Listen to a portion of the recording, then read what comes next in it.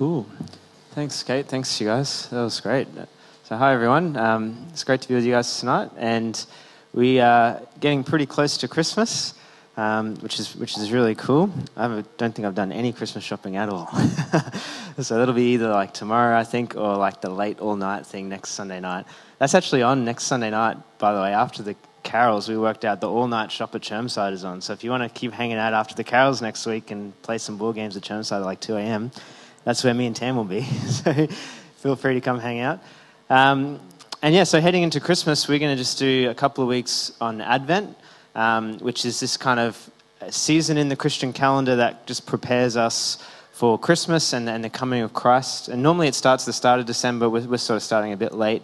And the idea is kind of to posture yourself in a posture of waiting and anticipation, expectation or hope for the coming of Christ.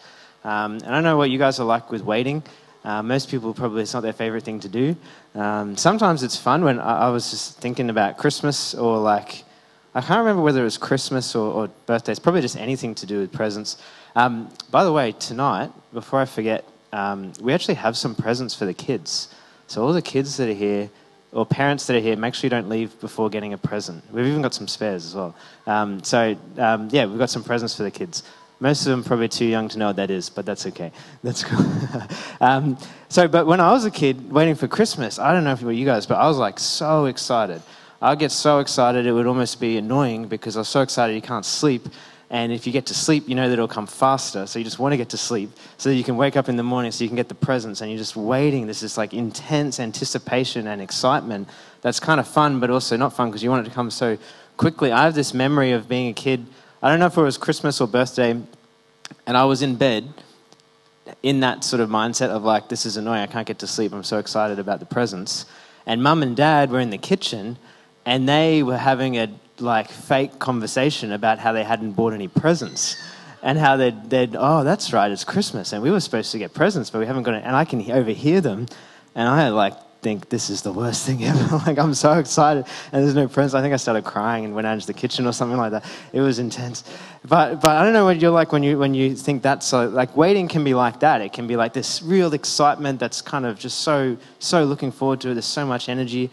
But at the same time, waiting can be really hard. Like there can be that sort of intense excitement for a short thing, but sometimes when you've been waiting for something and you've been disappointed, and you've been waiting for something, you've been disappointed, and you don't know when it's going to happen, and it's just a long time, it can get really difficult. It can be like, is this ever going to come? Is this ever going to happen? And to hold on to hope can almost be painful in that way as well. It's like, it can be so close, it can be painful. When it's so far away, it can be difficult. And what we're going to do is kind of tonight is look at some of the story of God's people in Israel, and in the Bible, because one of the things that characterize these people, and is all through the Bible, is the idea of waiting, being people who wait. And actually the Hebrew word for hope really is the word wait. It's not hope in the Bible, it's not like I hope something good will happen in the future. It's kind of like a wish. That's kind of how we use it.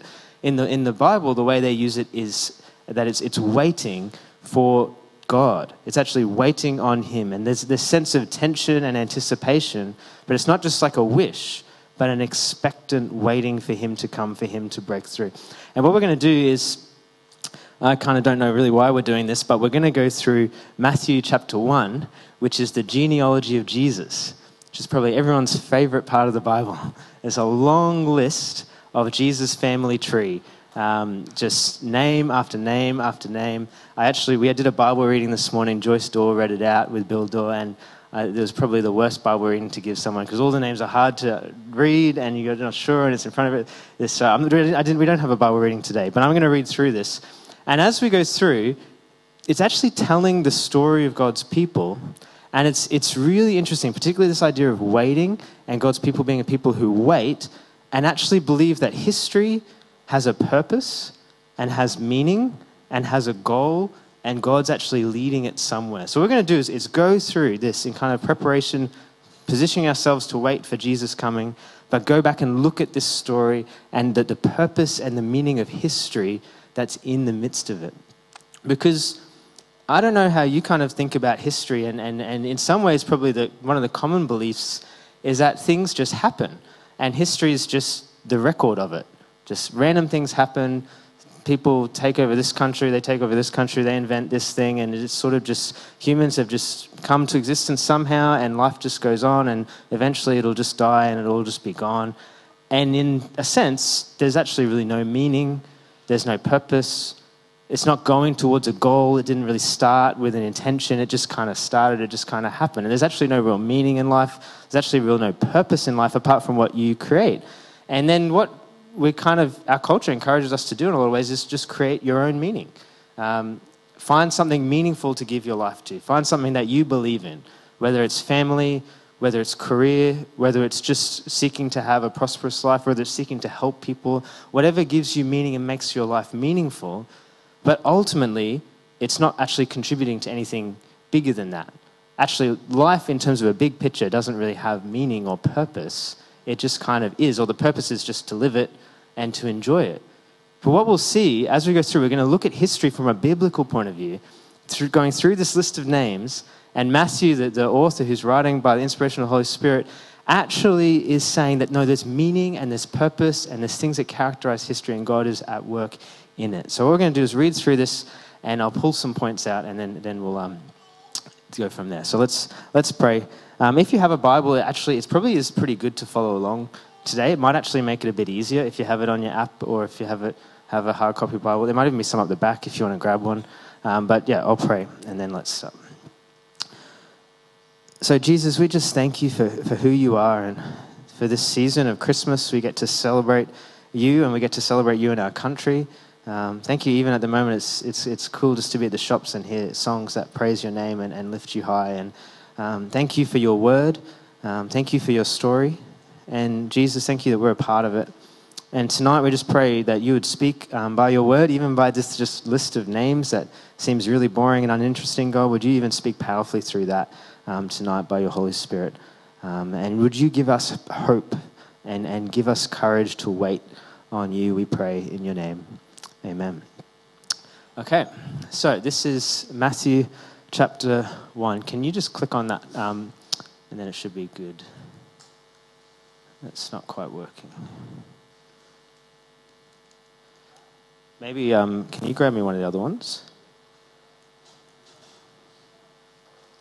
Can you just go to the first one, Pete? Okay, so I'll read it out. This is the beginning of the book of Matthew. So this is the genealogy of Jesus, the Messiah, the son of David, the son of Abraham. Now, this seems like not a very interesting way to start a book, right? But it's actually very, very important, particularly to Jewish people. They would be very interested in this because Jesus is claiming to be the true king of Israel. And it's really important who his parents are and their parents. It's really important who he's descended from. And we'll see why as we go on. And this idea of genealogy, it's interesting. This can also be translated, this is the Genesis, or like the new Genesis of Jesus the Messiah, or Jesus the Christ. It's like this, the Bible started with the book of Genesis. This New Testament is a new Genesis. God's doing a new thing through Jesus. So let's read through. Son of David, son of Abraham. Abraham was the father of Isaac. Isaac was the father of Jacob. Jacob the father of Judah and his brothers. Judah the father of Perez and Zerah, whose mother was Tamar. Perez the father of Hezron. Hezron the father of Ram. Again, just seems like a list of names. Thanks, Pete.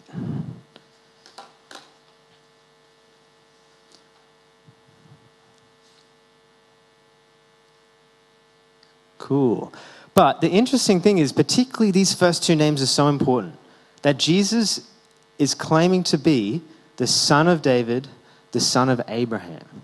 And the interesting thing is, for Jews to hear that, these two people in history are incredibly important because God made promises to them. That God, way back early in the story, God came to Abraham and made a promise. This is what he said. I'll read this just quickly. This is from Genesis 12, God's promise to Abraham. God comes to this random guy. It says, the Lord said to Abraham, go from your country and your people and your father's household to the land I will show you. I will make you into a great nation and I will bless you. I will make your name great and you will be a blessing. I will bless those who bless you, and whoever curses you I will curse, and all peoples on earth will be blessed through you. So Abraham's in this list, and he's someone that God made a promise to.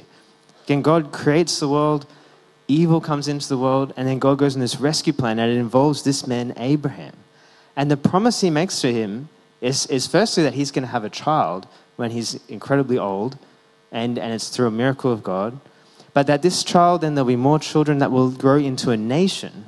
And this nation, their purpose is to be blessed by God and to bless the whole world. That God's going to create them, that they're going to grow and know him and reveal him. And this is going to start to deal with the evil of the world. God's going to bless the world even though there's evil in it. It's God's plan and his purpose through his promise. But then we see this keeps going. So first a promise to Abraham, then we keep going. I'll just read them out just for the sake of it. Ram, the father of Abinadab, something like that, the father of Nahshon, Nahshon, the father of Salmon, Salmon, the father of Boaz, whose mother was Rahab, Boaz, the father of Obed, whose mother was Ruth, Obed, the father of Jesse, and Jesse, the father of King David. You might know some of these people throughout the story of the Old Testament. So we've gone from Abraham leading up to King David. Again, probably the biggest figure in the Old Testament.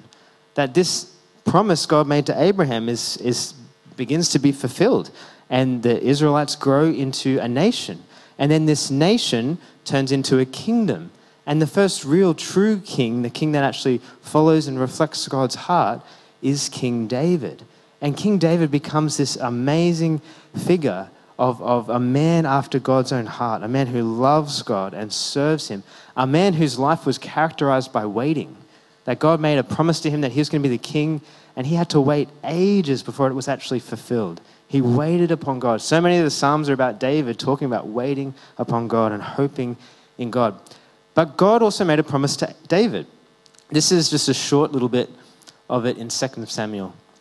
Your house and your kingdom will endure forever before me. Your throne will be established forever.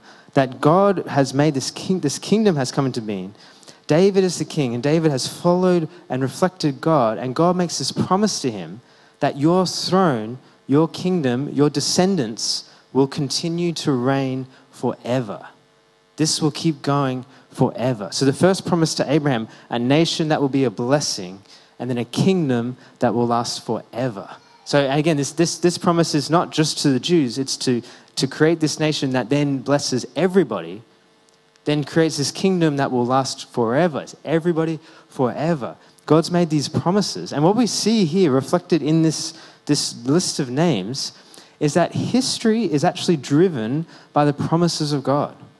God speaks and makes a promise, and then history is directed towards that. God is actually working out history through his promises. That it actually has a purpose. It actually has a plan. God's actually leading it in a direction. It's not just a random sort of whatever humans come up with, but there's actually a creator. And this creator didn't just create the world and just leave it go. He's created it, and he's working intimately in it through promises particularly.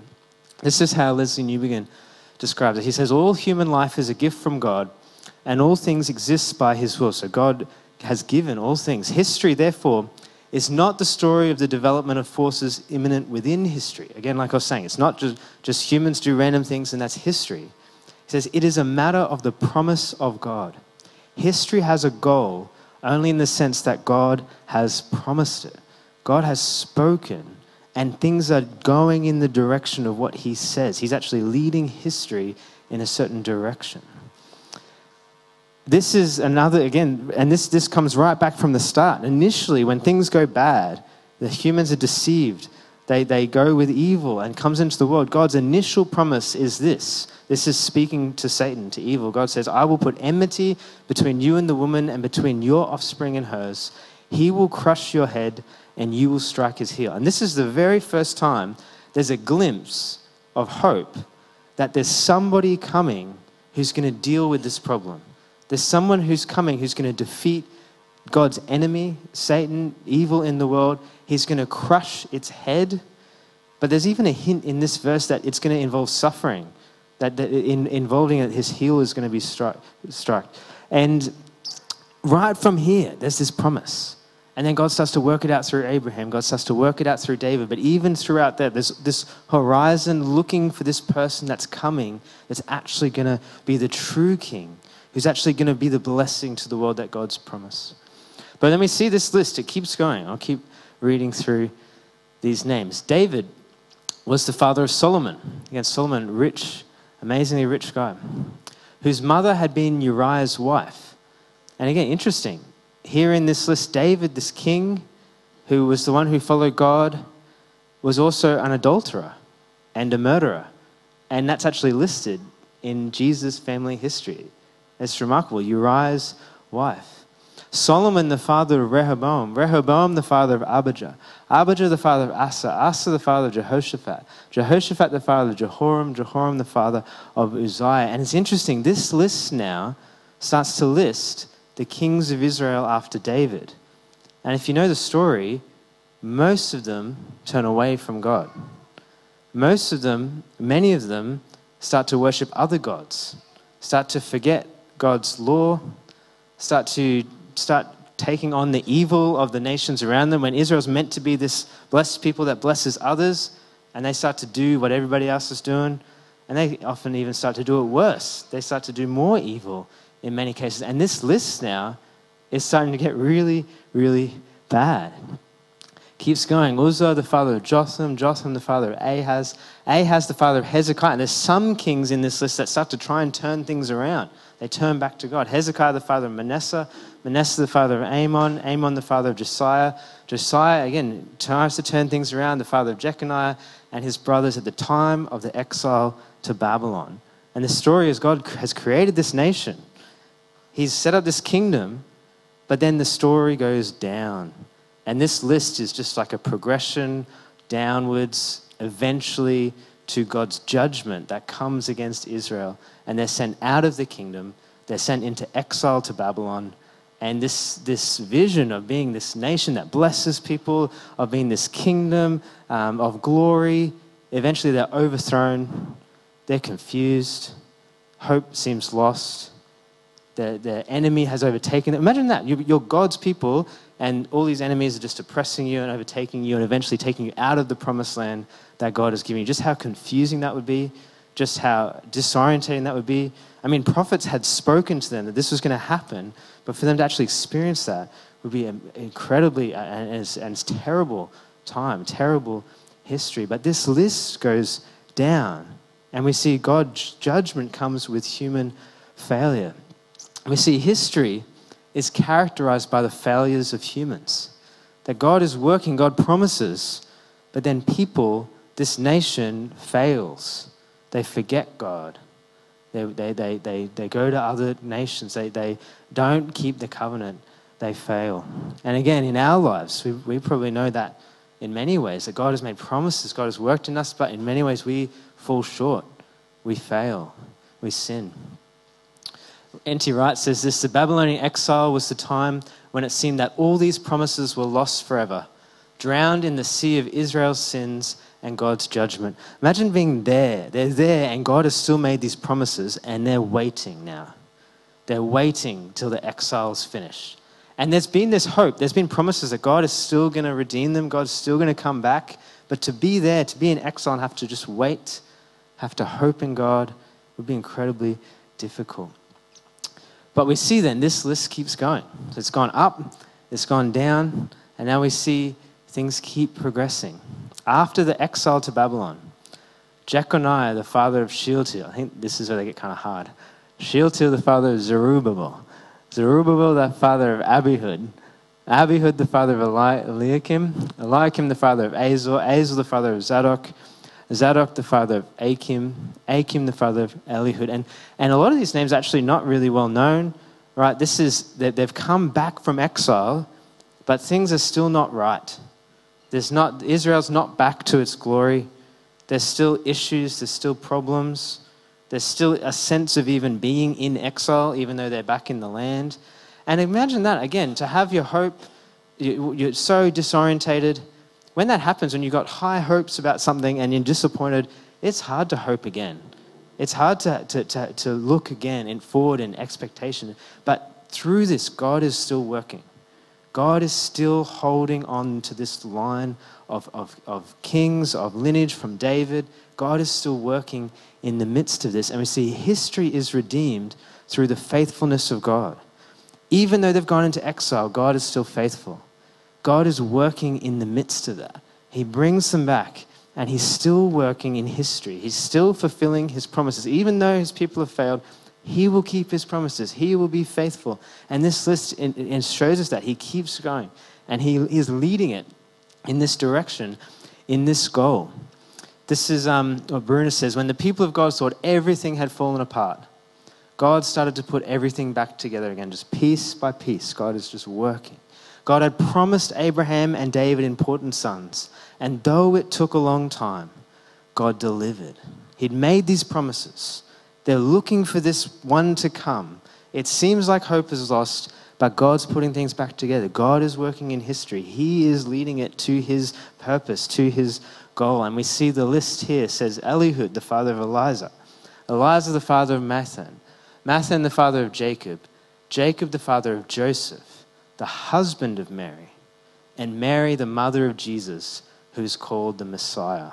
Again, really interesting, right? It's not Joseph, the father of Jesus. It's Joseph, the husband of Mary. Mary, the mother of Jesus, who is called the Messiah. You think, well, if Joseph isn't the father of Jesus, who is? It's like, I'll leave that hanging. So I think it's almost like a hint that Matthew kind of puts in there. It's like, well, who's the father of Jesus? Like, you have to come back next time and wait and see. But you can see this is God has been working leading up to Jesus. He's delivered his promised Messiah, the son of Abraham, the son of David. He's been working in history, even in the midst of human failures, to lead to this point. And then this is really interesting. This is, if you like maths, you'll like this next section. Then Matthew says this, thus there were 14 generations in all from Abraham to David. So the first section we looked at is Abraham to David. 14 from David to the exile in Babylon, and 14 from the exile to the Messiah. Now, I won't go into detail in this, but if you want to study this more, there's a whole lot more depth you can go into with this genealogy. And if you study it, you'll realize there's not actually literally 14. Matthew's making a point, and he does kind of take some creative license with the genealogy. There's a few other really surprising, interesting changes he makes to make a point. So he's kind of actually making a theological statement with this. But by saying this idea of 3 sets of 14, if you do the maths like this, you can, I forget what this is called, but if you swap 14 times 3 is also the same as 7 times 6, or 3 groups of 14, or 6 groups of 7. And it's interesting that 7 is such an important number in the Bible. It's this idea of fulfillment or perfection. God uses it a lot. And Matthew's writing this. Matthew's making a point by putting these numbers and breaking up the genealogy in this way. This is how N.T. Wright puts it. He says, the number 7 was and is one of the most powerful symbolic numbers. And to be born at the beginning of the 7th 7. So there's 3 groups of 14. So Jesus is the 7th 7 in the sequence, is clearly to be the climax of the whole list. This birth, Matthew is saying, is what Israel has been waiting for 2,000 years. Matthew starts this book about Jesus with this list of all of Israel's history, and then makes this deliberate point that Jesus is the 7th 7. All things have been leading up to his coming. That's what God's been doing in history. Another way to say it, this guy says, Matthew shows the believer that when you add up the meaning of history, the bottom line is Jesus Christ, the Son of David. Or another way to describe it simply is that Jesus is the meaning of history. That history has a goal, history has a purpose, God has a plan that he's fulfilling through his promises, and it all points to Jesus. He's been working since the beginning, leading up to his coming. And we know since he's come and since he's died and since he's risen, that now history continues, and he is still the meaning of history, and history is leading to his return. That one day he will come back and he will fully defeat evil, and he will renew the creation, and we will live with him forever. And it will just be this amazing, what life is supposed to be, this idea of a garden city or Eden restored forever, and he will fulfill his promise. and that Jesus is actually the meaning of history. And that this idea that, well, history is just meaningless, or we just have to make our own meaning, or whatever we sort of come up with, we're kind of at the center of it, is not the story of the Bible. Or this is not the story of Jesus. That actually, Jesus is the meaning. It's his story. Everything's going in his direction, but we're still a part of that. And it's actually not about us. And there's actually a freedom in that. That we don't have this pressure of we have to make our lives amazing, that we actually get to enter his. So what I want to do, just to finish off, is kind of just think through kind of some of those things. What does this mean for us? If Jesus is the meaning of history, if God is working through him, leading up to him until his return, what does it mean for us? Firstly, it means that we actually have a story. That the interesting thing, the New Testament talks about those who believe in Jesus are people of faith, and we become children of Abraham, the man of faith. We actually are welcomed into this long line of people of faith, of God's family, that's gone through the whole Old Testament. That story is not just kind of like chucked away, but actually it's our story. That we actually have this history. We are part of God's people in the earth. So again, our life is not just me, my life when I was born, what I have, what my dreams, what my ambitions are. It's actually, no, we have a family, and we have like a biological family. We have this spiritual family, this spiritual heritage that actually defines who we are in a lot of ways. That we're part of this people of God, that God is working out his promises through in history. And because of that, we have a future. This is an interesting thing. Again, like the story is not a story that's finished.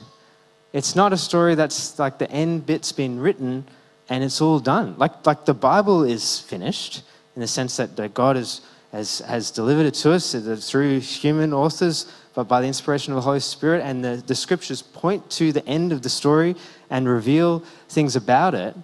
But the story is not finished. We're in the story of history. We're in the story of God now. That this is our story, the past, and we know where things are heading, and we know how it's going to finish, and therefore we have hope that God will defeat evil. Jesus will return. The creation will be renewed. It's not just like we wish and just hope that will happen. It's like God has promised it. God has fulfilled all his promises in the past. He will fulfill it, but we're actually still living in it. And therefore, we actually have a purpose and meaning. That actually life is not, again, just whatever we come up with, but actually our life is leading somewhere. The history of the world is leading somewhere to God's purposes in Jesus. And actually we are a part of that. We contribute to that. We actually live in that. It's not that we just live a few years, have some fun, do some awesome stuff, get lots of money and then die. It's that we will live forever with him. That everything's heading that direction. And it starts now, but one day will be fulfilled when he returns. And that's the hope, that he will return, that he will redeem everything. And if that's where everything's heading, we start working towards that now. This is how and again, interesting thing, we might be tempted to think, well, if we know that that's going to happen one day in the future and we're just going to go to heaven, or things are just going to get better then we should just do nothing now. Like, we just sort of make the most of life and just sort of wait around and not do anything. But the interesting thing is that the Apostle Paul, when he's writing in Corinthians about resurrection, he's writing about how we will be raised from the dead, we'll have new life, we'll live forever with God. And he says, because of that, we are to work hard now, knowing that our work will last forever. It's meaningful. It has purpose. This is how he puts it, 1 Corinthians 15. After talking about the resurrection, he says, therefore, my dear brothers and sisters, stand firm. Let nothing move you. Always give yourselves fully to the work of the Lord, because you know that your labor in the Lord is not in vain. It's not that we're going to give our whole lives to something and then it's just going to be gone. It's just meaningless. It's that we actually give our lives to Jesus and it will last for eternity. It will actually last in his kingdom. The future hope actually motivates us and actually says what we give and what we contribute to him now will last. And again, this is not just like just helping people become Christians or just reading the Bible. Like, although it is those things, but it's bigger than that. God's interested in the whole of creation. This is how Wright puts it. Again, he says this way, by this he means that, this is talking about what Paul just said before, by this he means that what you do in the present, by painting, preaching, singing, sewing, praying, teaching, building hospitals, digging wells, campaigning for justice, writing poems, caring for the needy, loving your neighbor as yourself, will last into God's future. As we reflect God, as we are his people, we are fulfilling his promises that the world will be blessed through his people, and it's lasting into his future. He keeps going, these activities are not simply ways of making the present life a little less beastly or a little more bearable until the day when we leave it behind. They are part of what we may call building for God's kingdom. Another author I was reading was talking about, as we live out this way of God, it's like they're prayers for the kingdom. They're revealing the kingdom. They're revealing that history's going this direction. One day people will love each other perfectly. There will be no sin. One day all evil will be done away. One day there'll be no war. One day there'll be no hunger. One day there'll be no poverty. That's where everything's going. And now we work for that now, and it lasts. And therefore we have a past. We have a story. We have a future. And their life is meaningful. But it's not us. It's not that we're at the center. It's Jesus is at the center. The story is about him. But we find great meaning in playing our little part in his story, whatever that is. So this is a brief summary. So Jesus is the meaning of history. We have a story past. We have a future hope. And we have a purpose meaning. I might just tell a quick story. I wasn't going to do this, but I just like it so much. I'm just going to tell one quick story, and then we'll finish up and have communion and worship. I shared this last year, but I want to share it again because I just find it so good. There's this. I won't tell you the movie. I talked about it last year, but Advent's every year, so you're probably going to get this every year. But there's this movie that came out a couple of years ago that just seemed like a generic, normal kind of movie, which actually lots of movies follow kind of the story that's similar to the story of the Bible about like a savior coming to rescue the world through sacrifice. Like a lot of movies follow that plot line, but normally it's kind of like, I don't know if you think of Star Wars, like Luke Skywalker's just in the desert, and then all of a sudden finds out that there's this grand war going on, and there's the Force, and there's all this stuff, and he's kind of caught up in this story, and then discovers that actually he's the savior in a lot of ways, and he's going to rescue the world. Like lots of movies are kind of like that. Lord of the Rings is similar, like just a character that finds out there's this big story going on, and then discovers that actually they're the ones who are going to rescue the day, and they're kind of the hero. And most stories we read and listen to, right, like they follow the hero. The hero is the interesting person. The hero is the one who's going to save the day. And in some ways, that's just kind of what the story is normally about. But I watched this movie the other year, and it followed the same progression. A guy, sci-fi movie, discovers there's all this other stuff going on in the world that he didn't know about, and discovers that there's this chosen person. Same, like Matrix is the same, right? Like so many movies. There's a chosen one. There's someone that's been prophesied. There's someone that's been destined. And he finds out that about this thing, and the movie goes on, and he finds out that it's him. And then he has to grapple with that, like, well, it's me. I'm the savior. Like, I have to rescue the world. Like, how am I going to do that? What's going to happen? And I'm kind of watching the movie and kind of think, this is kind of just typical. And then the movie keeps going a bit, and then he finds out that he's not. He's not the savior. And he's actually just a guy. And there's actually all these other people that think that they're the saviors, and they're not. And then there is this other savior, but they're not really in the movie very much. They're kind of to the side. And then that's kind of, this guy does some stuff, and then he dies, and that's the movie. And I was kind of like, I was really excited about this movie, and it just seemed kind of lame. Like, it's like this guy just thought he was the savior, he's not the savior, did something, and then he died. It was like, oh, well. And then I had this realization that was so profound, that this movie basically followed the plot line of a guy who's not the hero. Just a random guy, right? Imagine Star Wars and the movie's about a stormtrooper just doing the things, and just like the big story's over there, and the stormtrooper is just like doing his stuff. Like, and it follows that plot line. or Lord of the Rings, and it's just like one of the elves or something, like one of the guys to the side. Like, that's actually what it follows. But you think that he's the hero. You think he's the main character. But it actually finds out there's this other big story, and he's not the main character. But the interesting thing at the end is he realizes that. And what he does is actually contributes to the plan and actually helps the plan to rescue these people, and he actually ends up offering himself to it and finds great meaning and peace in it. And it's actually this freeing thing of actually, wow, I'm not the savior. I'm not the hero. But there is another hero. There is another savior. And I get to contribute a small part in his story. And by doing that, find great meaning.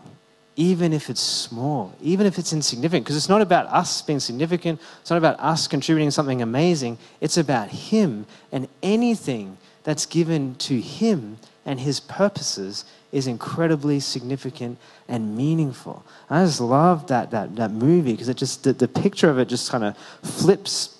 And again, it's like, wow, life is not about me. It's about Jesus. Jesus is a savior. God has been working through all of human history for his coming and for his return, and we are a small little part in that, but we get to contribute to it. We get to give to his kingdom. We get to live in it and be a part of it, and he welcomes and invites us into it. And it's about more than us, and there's great freedom and liberty in that. And with that, then, we are people who have hope, and therefore are people who wait. Wait on God to come back. Wait on God like they waited on Jesus to come. We wait on him to return, and we work in that time. So we're going to respond with communion. And as we have communion today, I'm going to read a passage from a psalm in a second, just to and I just want you to kind of posture yourself in that posture of waiting in confident hope. And again, you might be at a place at the moment where there's not much hope. You kind of think the future just doesn't look good. And the interesting thing about hope in the Bible is that it's hope in God when the future doesn't look good. Like, there's no reason for hope except for God. The hope is in God. And as we posture, I want you to posture yourself as we take communion and enter into that story of waiting for Jesus, that people were waiting for him for thousands of years. But he has come. And now at Advent, we wait on him to come into our lives in greater measures, to come into our community, to come into this world. We wait on him each day. And ultimately, we wait and look and realize that the day when things will actually be put right is not when we get the awesome job or the new house. Like, it's not in stuff or in our dreams, but it's in when he comes, is the day when he will defeat evil. The battle will be done. He will reign forever. That's our hope, and we wait for then. So I'm going to read this psalm and pray, and then you can come up and take communion when you're ready. This is from Psalm 33. Again, we hope in the Lord. We wait in hope for the Lord. It's for him. He is our help and our shield. In him our hearts rejoice, for we trust in his holy name. May your unfailing love be with us, Lord, even as we put our hope in you. And Father, we just pray tonight that you would shift us and fill us with hope. God, by your Spirit, even in supernatural ways, God, would you fill us with faith and hope?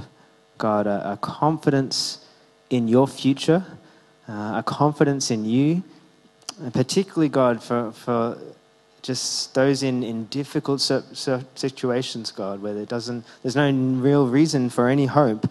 God, would you stir even supernatural hope in you? And Jesus, we just remember that you came as a fulfillment of your promises. God, you are faithful even in the midst of our failures and our sin. And we just ask, God, for faith and for your help to wait on you, to look to you, and to work for you in the meantime. So, Holy Spirit, would you come and meet with us just as we take the biscuit and the juice and remember your sacrifice. And would you work in our hearts tonight, Father God? Just restore hope. Just bring joy as we look to you, as we rejoice in you, particularly leading into Christmas. And I just pray this in your name. Amen.